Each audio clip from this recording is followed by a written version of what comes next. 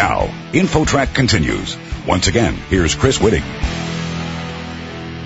We all seem to have our favorite brand name products and services, but what exactly makes us love certain ones and dislike others? Our next guest has researched this, and the findings may surprise you.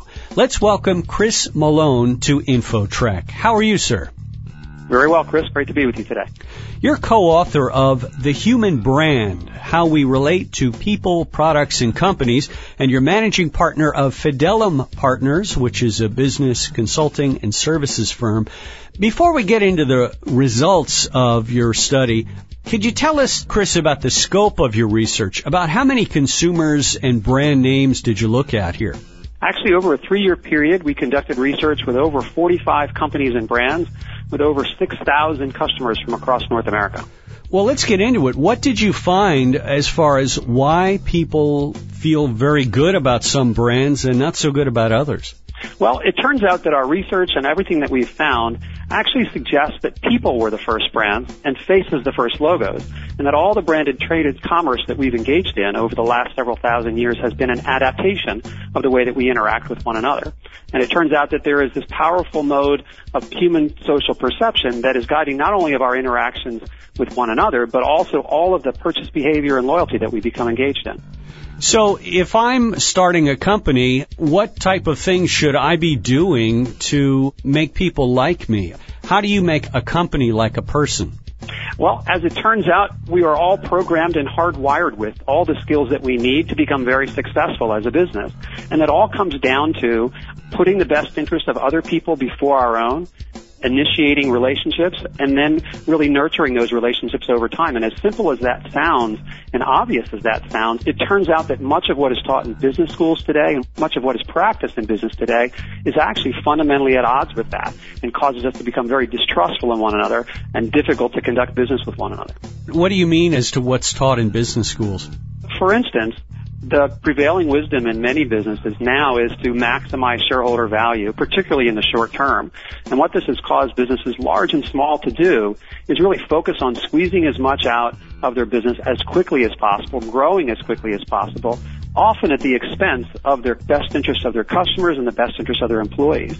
And as a result, the transactions that we engage in have become very, very arm's length, despite that we have more information than ever before and more ways to talk to customers than ever before. Loyalty is actually lower than ever before. In terms of a company having a human dimension to it or a face, a company like Amazon doesn't really have a face. So how do you initiate that at a company? Well, it's an excellent question, and I think that there is a company that is in a very similar business. They're actually a subsidiary of Amazon now that is a great example of this. You may have heard of a company called Zappos that started primarily selling shoes online. Sure. And they have done a terrific job of really balancing what is by definition a technology e-commerce business with lots of human contact that allows us the opportunity to get a feel for the people on the other end, to know whether they have my best interest in mind, to generate trust and loyalty to them.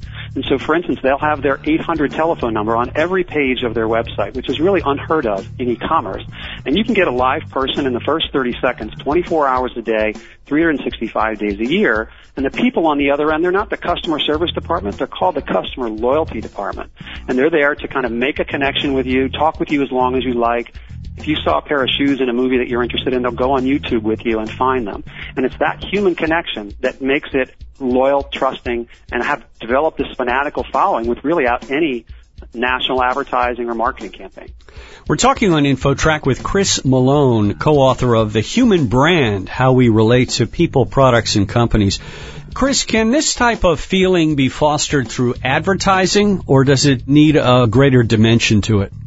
For the most part, I'd say advertising rose up as a substitute for the kind of interaction that we are hardwired to interact with. So if you think about it, for most of human history, commerce between people was conducted face-to-face, and that we are wired and evolved in such a way to pick up all the trust and behavior and body language from one another. Advertising came along when it was no longer possible during the Industrial Revolution for us to have direct contact with the people that made or sold the products to us. And so it became a substitute for that. But in a way, as much as it was efficient and scalable, we lost a lot of that ability to pick up the intentions of people on the other end. I think that we're emerging from what I call the Middle Ages of marketing, where mass advertising and marketing was the only way to communicate, and we're entering into what I call a relationship renaissance, which is much more focused on the one-to-one, and I think that is what's going to be more effective going forward. Is social networking a better way to reach consumers than advertising then? Actually, it is, and I think it's social networking that's really brought about the end of this era that I just described, that mass advertising came about because we couldn't connect with customers on a one-to-one basis. Now social networks make it possible for companies and brands to have direct contact with their consumers, again, in a way that's scalable, trackable, and efficient. So what we see is leading companies are driving all of their customer interaction, their customer service into social networks where you can deal with a live person on the other end in a way that is efficient and much more compelling and satisfying. We talked about Zappos. Could you tell us about maybe another brand or two that seem to be really doing this well? One of the ones that we really like to talk about as a great example is actually Panera, which, as you may know, has become a very large chain of restaurants, again, without the benefit of large advertising or marketing budgets. And what they've really done is forge relationships in their communities, become active members of their communities, and built relationships with people in that market.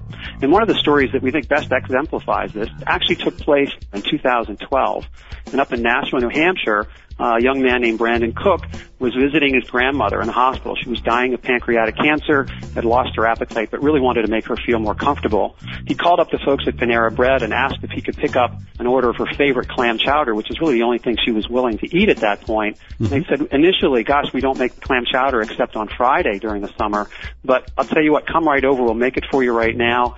Send it over to the hospital. It actually sustained her for another week or two, and Brandon sent a little thank you note on his Facebook page over to the folks at Panera, and within a matter of days, over 800,000 people had liked that post, over 35,000 comments. You know, just a simple gesture of warmth and good intentions for a dying grandmother, and that was a way that really communicated in a much more effective and compelling way than any advertising could what they stood for and the kind of relationship they have with their customers. Yeah, and if you think about the cost to the company of making a pot of soup, I mean, wow, what a return there, huh? Absolutely. And, you know, if you think about it, this is what would happen before the Industrial Revolutions in small communities, right? If we did right by a customer, if we did wrong by a customer, pretty much everyone in town would know about it by Sunday church, and we'd either get the credit or the blame. Now that's happening again on a global scale, and for the first time our world is wired in a way that we are evolved to interact with one another as humans.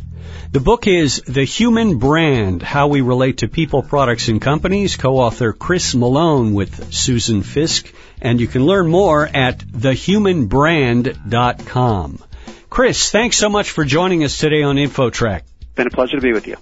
You're listening to InfoTrack, the weekly show with information you should know.